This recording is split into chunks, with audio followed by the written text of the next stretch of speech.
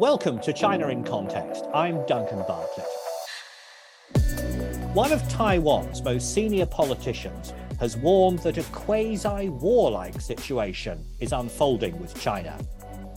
Minister Chiu Tai-san, who heads Taiwan's Mainland Affairs Council, says that the forces of the People's Republic of China are preparing to attack the island. Mr. Chiu is keen to share his message with policymakers in America. They're especially receptive since the Speaker of the US House of Representatives, Nancy Pelosi, visited Taiwan in the summer, much to China's disapproval. China regards Taiwan as a breakaway province to be reunited with the mainland peacefully if possible, but by force if necessary. America doesn't formally recognize Taiwan as a country, but is nevertheless its supporter. It recently agreed to sell $1 billion worth of weapons to Taiwan. Well, I'm pleased to be joined on the podcast today by an expert on US foreign policy in the Indo-Pacific. He's Jacob Stokes, a fellow at the Indo-Pacific Security Program at the Center for a New American Security, a think tank in Washington. Jacob, welcome to China in Context. Thank you for having me, Duncan. I'm a fan of the podcast and happy to join. Now, the head of Taiwan's Mainland Affairs Council, Mr. Chiu, recently delivered a speech to your organization. Can you run through some of his main points with us, please? Absolutely. The speech was quite substantial and is worth reading or watching in full, and we have the complete video up on our website at cnas.org. But in short, the minister expressed deep concern about mainland China's growing campaign of military, economic, and political pressure against Taiwan. He expressed Taiwan's willingness to engage in talks with China, but not as a result of pressure, coercion, or at the price of upfront concessions from Taiwan. He also talked a little bit about Taiwan's role in the region and the world as a strong democracy and a high-tech economy. And he warned against the implications for the region and the world if China were allowed to take control of Taiwan through coercion or force. Well, Mr. Chiu recently said that he saw a quasi-warlike situation unfolding. Does he think it's getting worse? I think the perception in Taiwan and certainly in Washington here as well is that tensions across the Taiwan Strait between China and Taiwan are getting worse, in large part because China has undertaken more military operations to try to put pressure against Taiwan. In the wake of House Speaker Nancy Pelosi's visit earlier in August, China undertook an unprecedented series of military exercises. They went across 4 days, and they included exercise zones all around Taiwan, including on the eastern or far side of Taiwan, on the across from the Taiwan Strait. And they also included missile launches from China's military, the People's Liberation Army, or PLA, that flew over Taiwan. And it included also more exercises that had aircraft and naval vessels sail across what is known as the median line, which is basically a line drawn in the middle of the Taiwan Strait that historically mainland Chinese forces have not operated extensively on the other side of that line. So there's some major changes to the status quo. Well, clearly it was a very serious situation, and the US Secretary of State, Antony Blinken, recently warned China that using force would be a serious mistake. But it has used force, hasn't it? So what do you make of that warning?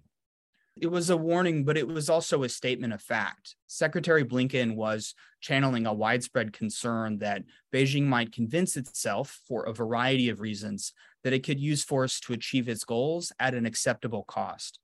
My sense is Secretary Blinken was trying to convey to China that despite the war in Ukraine, the United States and other like-minded countries, along with Taiwan itself, have both the resources and the will to impose huge costs on Beijing if China resorts to force.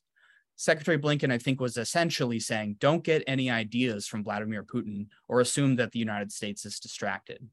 There's also a worry in the United States and other capitals that China's leader, Xi Jinping, might be getting a distorted picture, given that he's surrounded by a tight cabal of advisors who might have incentives to support his ambitions towards Taiwan and maybe even overestimate the PLA's readiness to fight a war. There's concern that Xi could convince himself that a war against Taiwan would be quick, cheap, and easy.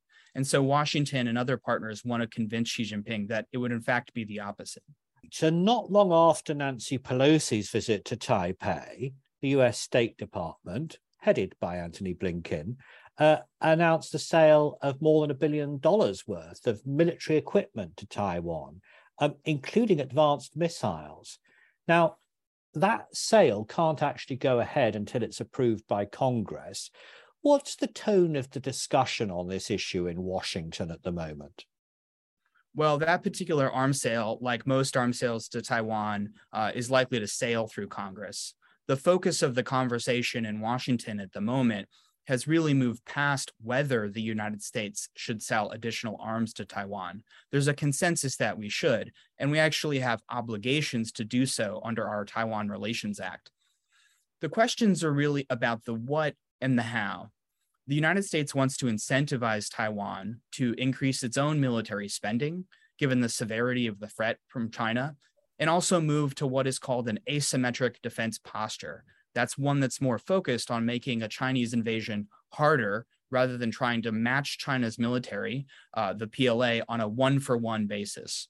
It's sort of what we see Ukrainian forces doing to Russian forces in Ukraine. There's also this question of whether the US defense industry can produce enough of these types of weapons in a relevant time frame.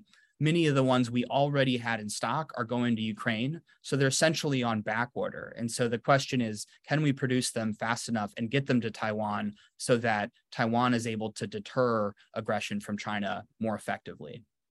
Oh, that's interesting. Well, I can imagine politicians in Washington saying the idea of sending missiles to Taiwan is popular, but they wouldn't expect to check what's in the box.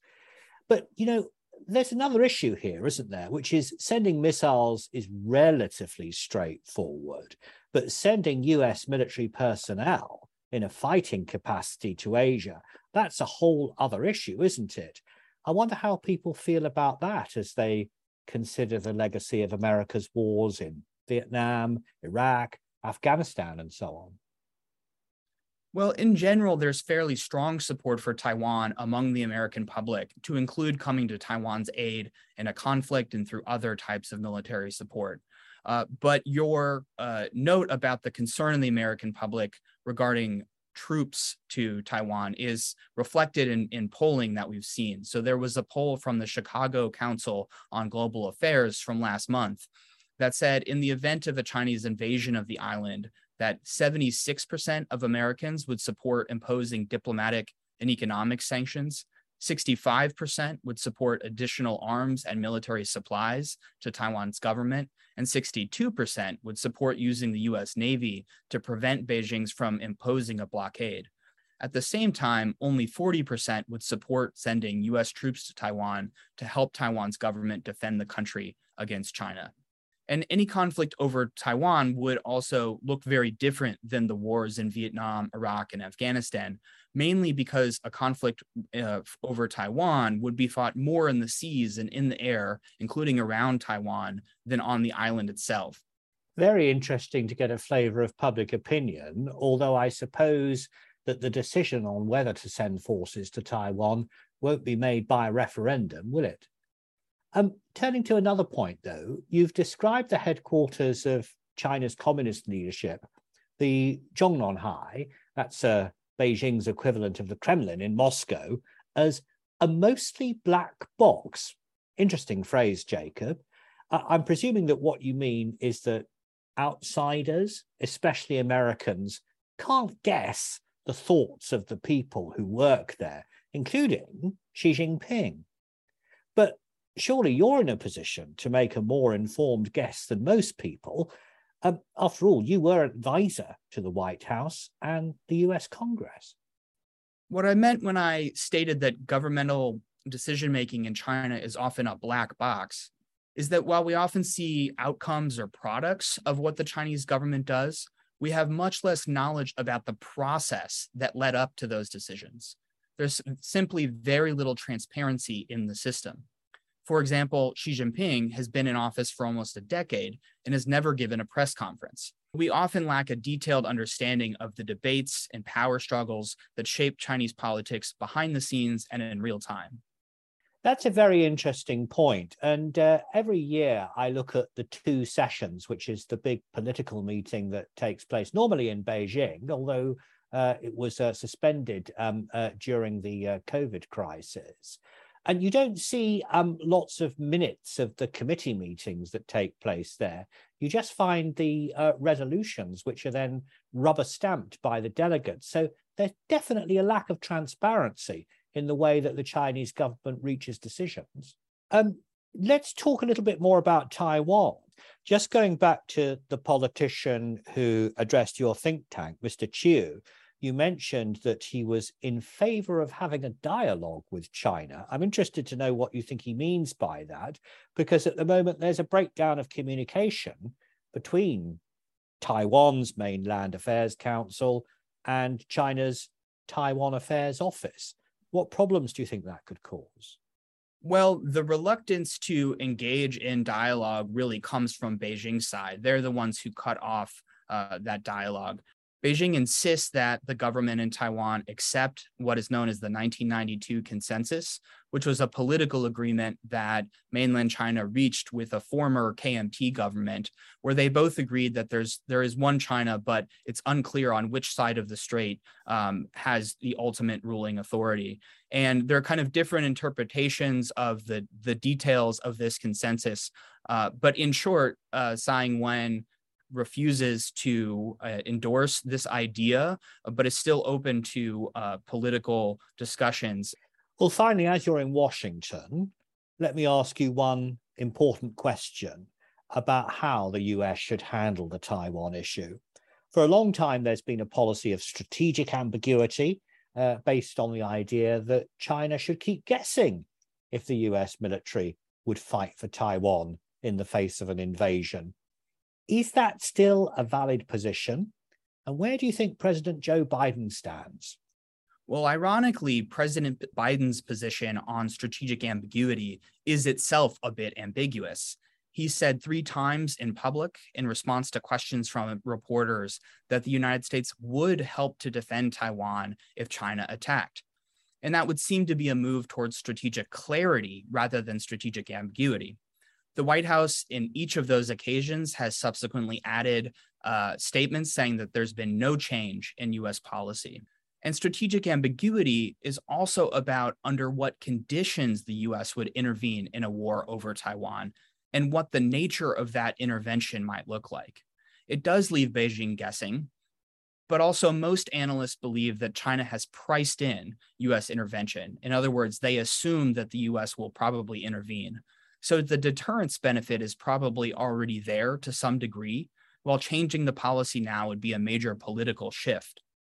Finally, issues across the Taiwan Strait affect more than just Taiwan, the United States, and China.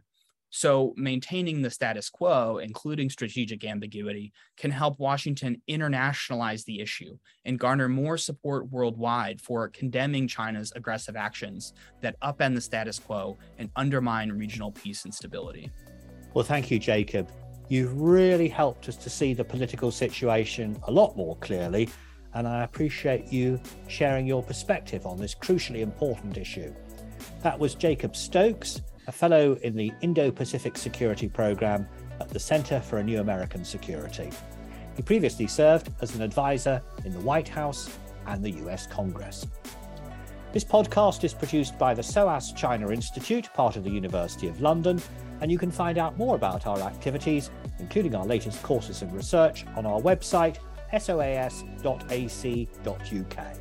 But until next time, that's all from us here on the China in Context podcast team.